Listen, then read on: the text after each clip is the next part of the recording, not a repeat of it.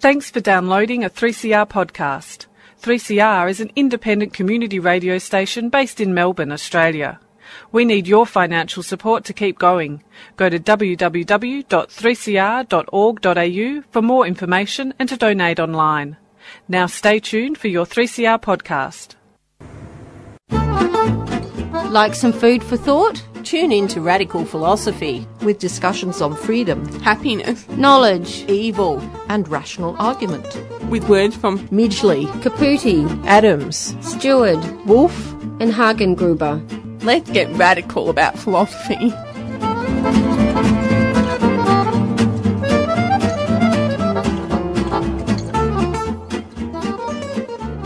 Oh, I'm so glad you tuned into Radical Philosophy. I'm your host, Beth Matthews. Today on the program, I'm going to be speaking with Associate Professor Angela Ballantyne about clinical research involving pregnant women. Welcome to the program. Thank you for having me. So can you tell us a little bit about yourself? So my background is in science and bioethics. I started out by doing a BSc in microbiology at Victoria University in Wellington. But as I progressed through that, I found I was really interested in genetics, but I was more interested in the sort of social and ethical questions surrounding these technologies than spending a whole lot of time sitting in the laboratory. So for my postgrad work, I was lucky enough to move over to Melbourne and do my PhD with Justin Oakley at Monash University.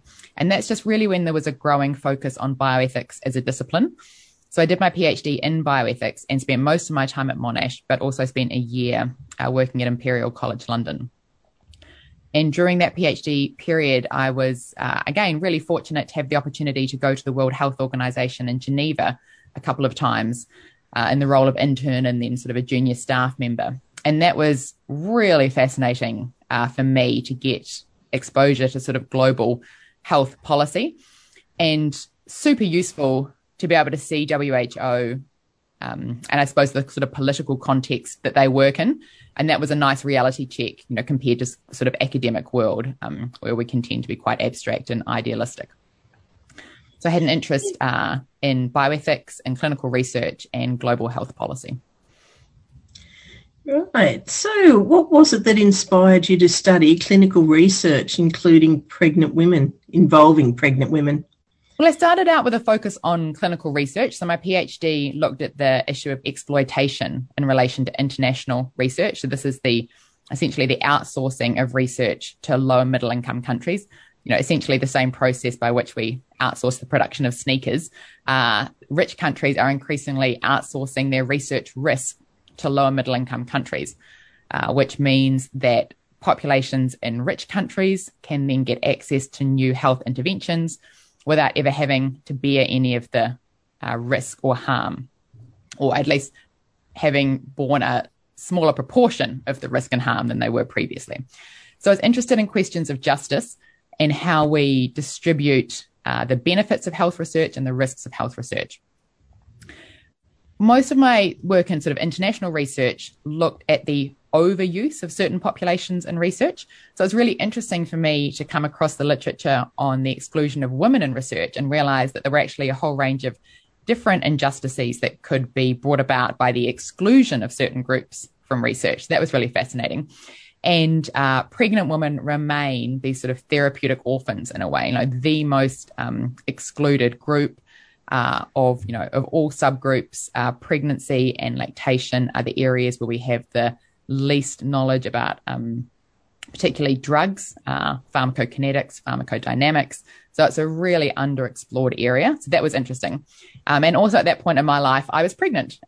So when I was doing a lot of this work around pregnancy, I went through 3 pregnancies and had 3 children. And it was just super, super interesting to see the role of pregnant women in the community, the degree to which people feel ownership of pregnant women and kind of offer unsolicited advice and tell you what to do. And so I had sort of a personal interest in issues around risk and decision-making in pregnancy and this kind of background interest in clinical research, and they came together. What role do ethics committees play?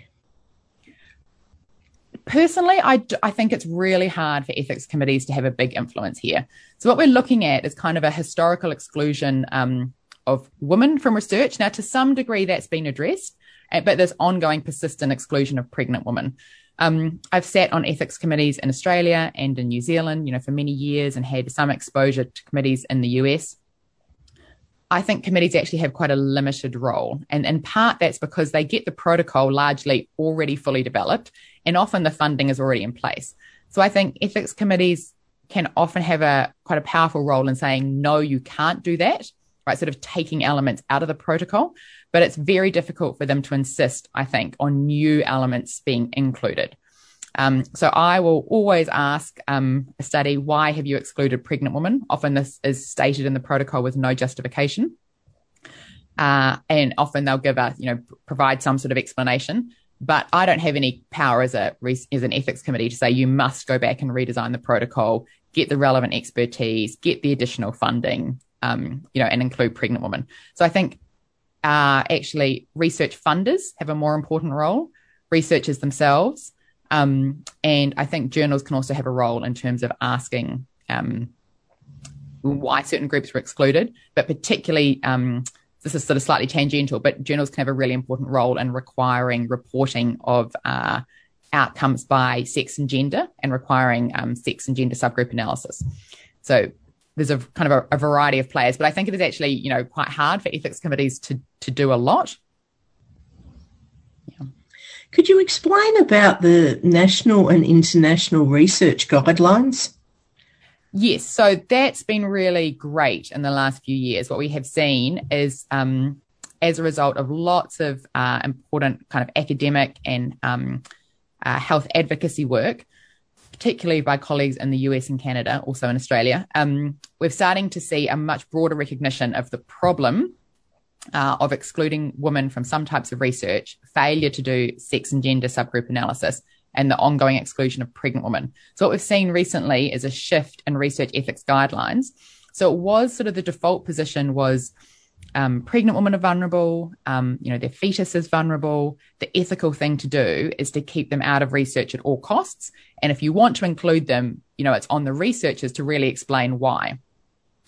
There's essentially been a shift in kind of the dominant academic view now is that exclusion, so by default, is unethical, that everybody, all groups in society are entitled to the benefits of health knowledge, and that includes pregnant women. And so therefore the assumption is inclusion unless there is a good justification for why pregnant women shouldn't be included in the study. Right, so it shifts the burden of proof on researchers to explain why they're excluding them. Now, pregnancy is complex.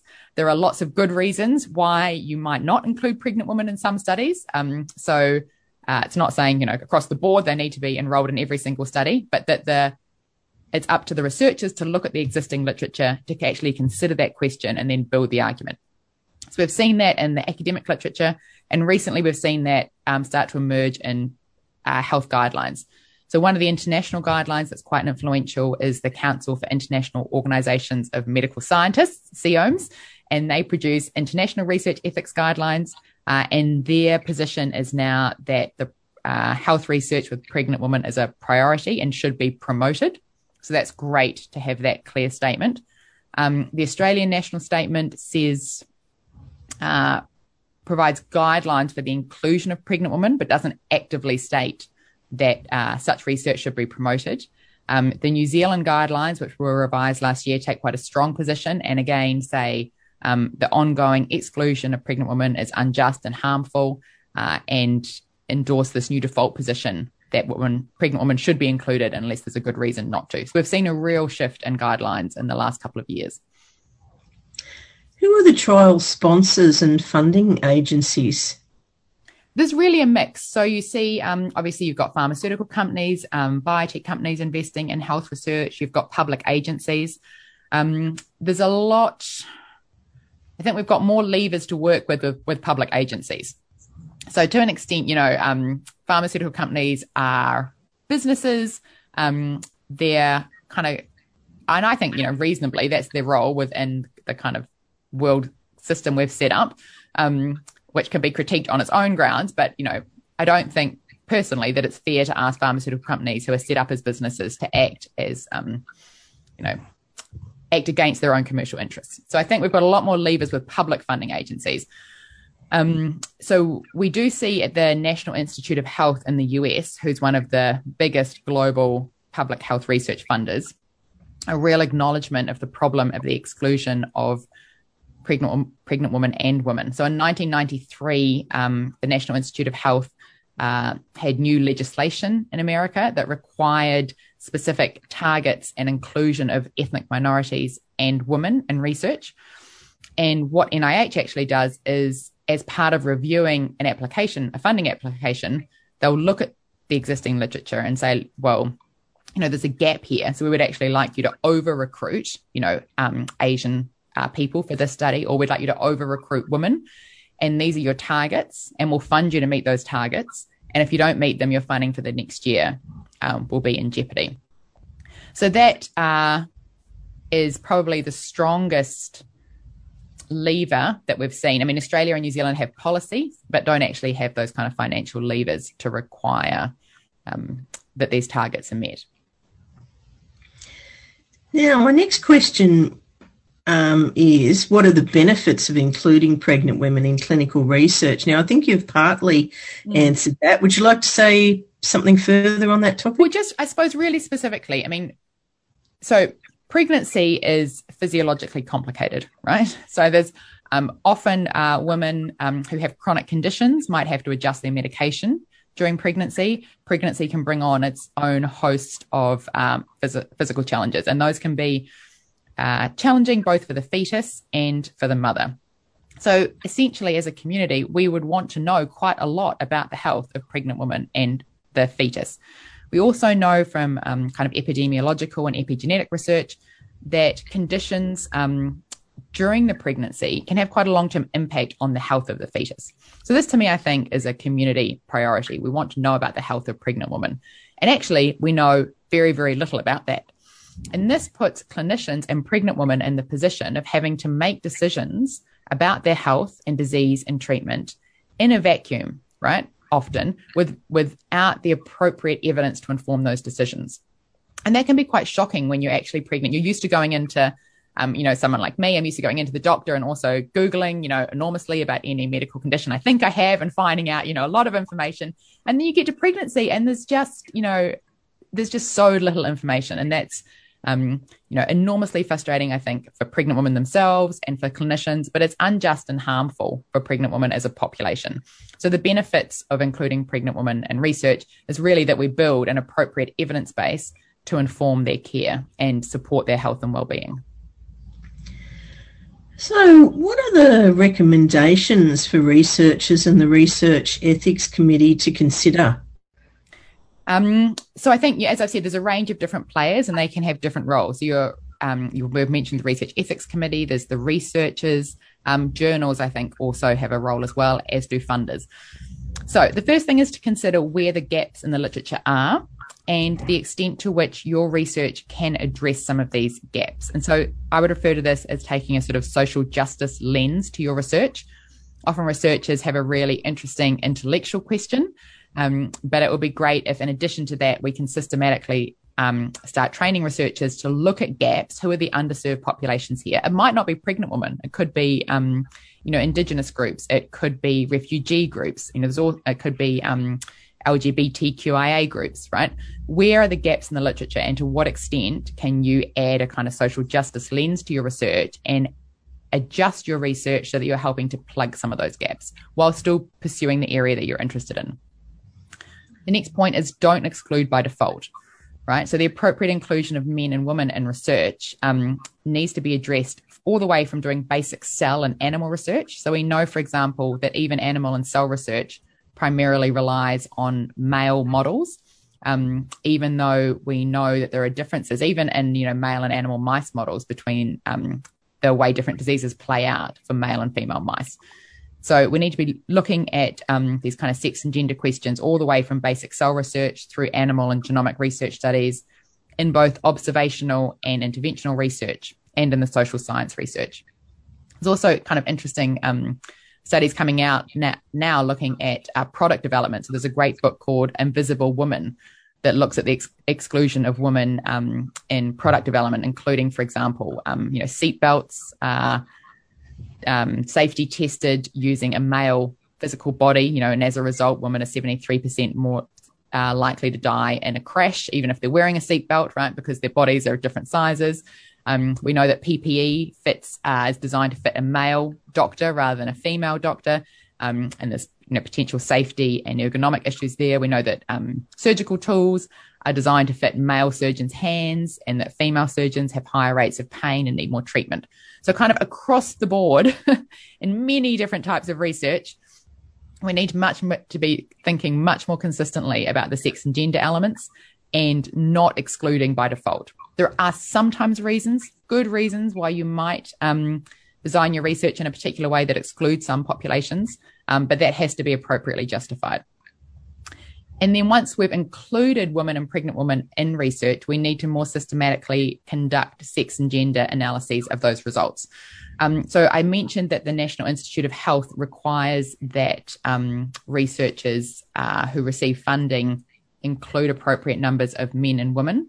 But a study of papers funded by the NIH still found that only a small minority, I think it was 20-something%, actually reported any outcomes by sex or gender or included any sex and gender analysis. So I think journals and ethics committees could require a checklist asking if the results, if the methodology will include sex and gender analysis, and journals can ask for that to be included in publications as well. So there's a few different levels we could operate on. Geez, that's really interesting. There's sort of things you'd never really think about usually. But yeah, that's quite incredible, isn't it? Now, being 2021, what is the current situation regarding pregnant women having the COVID jab? Yeah, so I mean, this was a bit disappointing, really. As I said, there's been a big shift in sort of the dominant academic views about the inclusion of pregnant women, and even in the sort of national statements and international guidance. So pregnant women were excluded from all COVID vaccine studies, and this was despite the recommendations of most public health experts and even, task force and working groups in the United States. The World Health Organization recommended that pregnant women be included in some studies, and none of this had any uptake.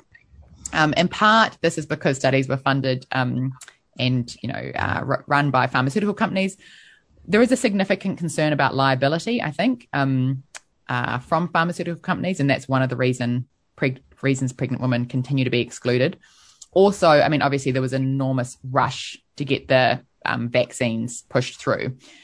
So complex populations such as pregnant women were excluded for a variety of reasons.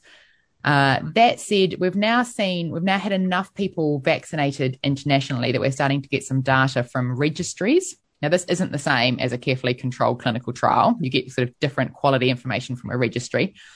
But some registries, in the US have looked at pregnant women who have been vaccinated, and one included nearly 4,000 pregnant women who had received the mRNA vaccines, and over 800 had completed their pregnancies. And they found out of that data no obvious safety signals for pregnant people. So the CDC and other experts now recommend that pregnant women do get vaccinated, that the position is that the risks of COVID are greater than the risks of the vaccine. And we do know that pregnant women are at increased risk of COVID. So they're 1.5 times more likely to be admitted to the intensive care unit, 1.7 times more likely to require mechanical ventilation. And that risk actually goes even higher if you look at older pregnant women between the ages of 35 to 44. And there's some increased risk of adverse birth outcomes as well. So we don't want pregnant women getting COVID. It's really annoying they weren't included in the trials, but if you are listening to this and are pregnant, the official position is that there's no evidence of increased risk of the vaccine for pregnant populations, and the risk of COVID is much greater for pregnant women than the risk of the vaccinations. But really annoying, that once again, we're having to do this kind of risk analysis without the kind of data that other populations have. Could you tell us about the research into the lifestyle changes in pregnancy? Yeah, that was a little study we did a few years ago, really interesting. And again, I was pregnant at the time. So what I was interested in was the tension between public health authorities dictating to pregnant women long lists of how they have to behave, and the concept of sort of safe and good mothers who follow these guidelines and sort of deviant pregnant women who don't. And there's been really interesting work in feminist philosophy by Quill Kukla, previously published as Rebecca Kukla, who's really criticised sort of risk discourse in relation to pregnancy for dichotomizing behaviours into safe or unhealthy, safe or dangerous. And that dichotomy is really false, right? So every activity we do involves some degree of risk and opportunity costs, and we need to balance those risks against the potential benefits and trade off those risks against each other. And, Anne Liley in the US and her colleagues have argued that this goal of achieving zero risk in pregnancy, whether that's sort of through clinical care or healthy lifestyles, is really impractical, right? And it's totally disproportionate to the way we think about risks at other points in our lives. Even in relation to children, we don't aim for a zero risk approach to parenting, right? We expose our children to a range of risks because we think the trade-offs are worth it, right? Like I let my son go to parkour because I think the trade-offs of what he learns are worth the risks, and he's the sort of child that injures himself all the time. And we also expose our children to risks, just because we want to. Like I'll put my kids in the car and expose them to the risk of a car accident because I want to go and buy a donut, right? So the whole sort of zero risk philosophy for pregnancy is quite unique and unhelpful. So we were interested in how pregnant women sort of work through this multitude of guidelines telling them what to do. And we found that actually pregnant women in our study were really intentional about how they processed information. They were taking a very active role in looking at competing information about how they should, what sort of healthy lifestyle behaviours they should adopt. And they were involved in quite complex reasoning and decision-making. But to get to that point, they had to work through quite a lot of anxiety and information overload. They were really frustrated with the inconsistency of guidelines, some telling them to eat certain foods, others telling them to avoid it. Lots of guidelines that say avoid all these foods. And then if you look at some of the epidemiological studies, you find that pregnant women who have ignored the guidelines actually had, children that were ranked as healthier on various matrices subsequently. So lots of inconsistency. And that pregnant women found, the information that's given to them about health promotion during pregnancy really quite overwhelming.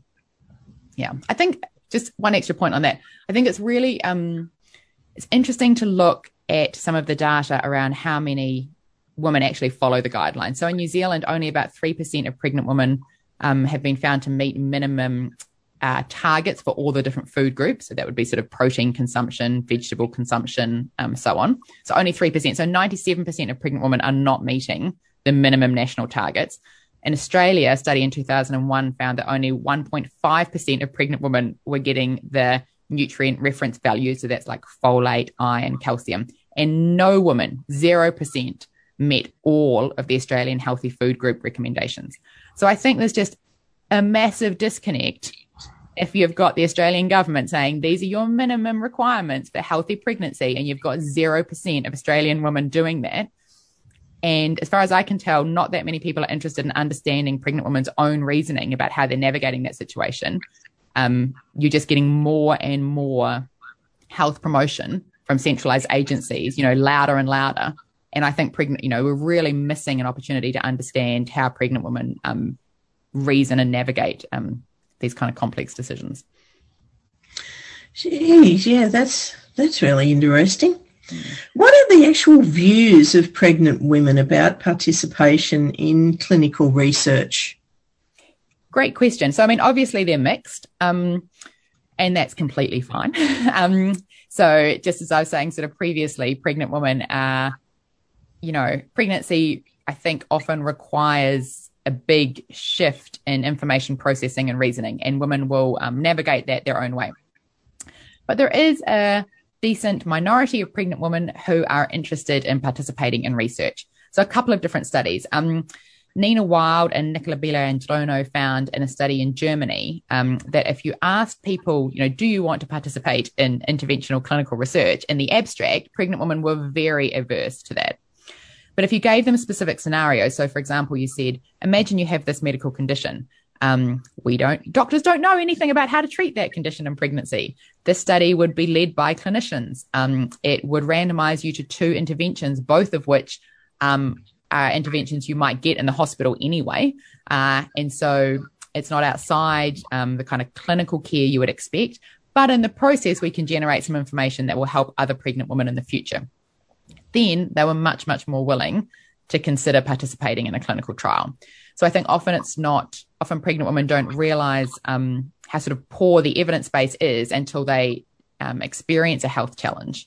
And then they're often quite motivated to actually contribute to the advancement of science. So another study in the US found that as well, that one of the primary motivating reasons for pregnant women to join a study of the H1N1 vaccine was a desire to advance science. And the study that we did, we looked at women who had participated in a probiotic study in Wellington. Now, obviously, probiotics during pregnancy is a very low risk sort of intervention.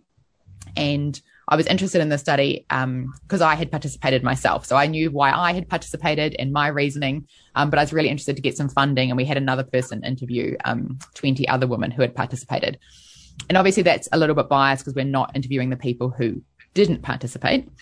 But some of the interesting findings there were just how invested the women were in the research study. Right? They really cared about the research question, which was looking at whether probiotics could prevent asthma and eczema and other allergy-related conditions for children.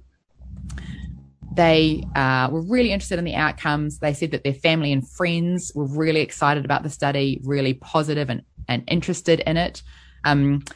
They felt like they were playing a valuable kind of civic and community role, and they were also interested in possibly benefiting themselves.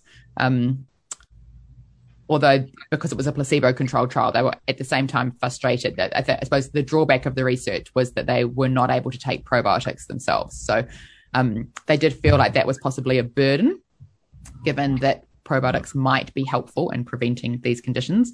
But they were really altruistically committed to improving the evidence base on this question.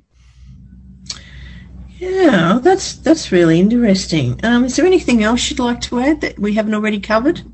No, I think those are the main points. Yeah, I mean, I think for me, it's just fascinating the way we think about risk in pregnancy and the way the community sort of dictates to pregnant women how they should behave. And I think sort of efforts to remove pregnant women's agency in some way, if not, overt, then that's kind of implicit in the process. And really interesting to me the way pregnant women sort of have pushed back in various of these arenas and are really interested and committed to improving the evidence base for pregnant women in the future. So do you have any future study plans? Not specifically on this topic. I'm wrapped up at the moment looking at some big data research and looking at precision medicine. But I think one area that we are going to see on this topic in the future is AI. So the role of artificial intelligence coming into the health space and providing clinicians with sort of clinical guideline decision support. That's going to be really interesting. And that's going to have a big impact, in my view, on health delivery, say in the next sort of 2 decades. What we're seeing from AI is that the output of AI is only as good as the input. And so any biases in the existing health literature are going to get amplified when that data is used to train AI-based interventions. So the lack of women in certain data sets is already a problem. We see that already influencing clinical guidelines for certain conditions. So, for example, again, cardiovascular disease is still defined. The risk factors are still primarily understood based on male risk factors. So that's a problem in the current clinical evidence base, but it's going to be even more of a problem, as AI becomes dominant. And the lack of data around pregnant women is going to, again, be just exacerbated when we look at these data-driven technologies. So I think we'll see that coming up in the future. Well, thanks very much for coming onto the program today. Thank you for having me. And I've been speaking with Associate Professor Angela Ballantyne about clinical research involving pregnant women. That's all we have time for today. Hope you've enjoyed the program and do stay tuned for Swing and Sway.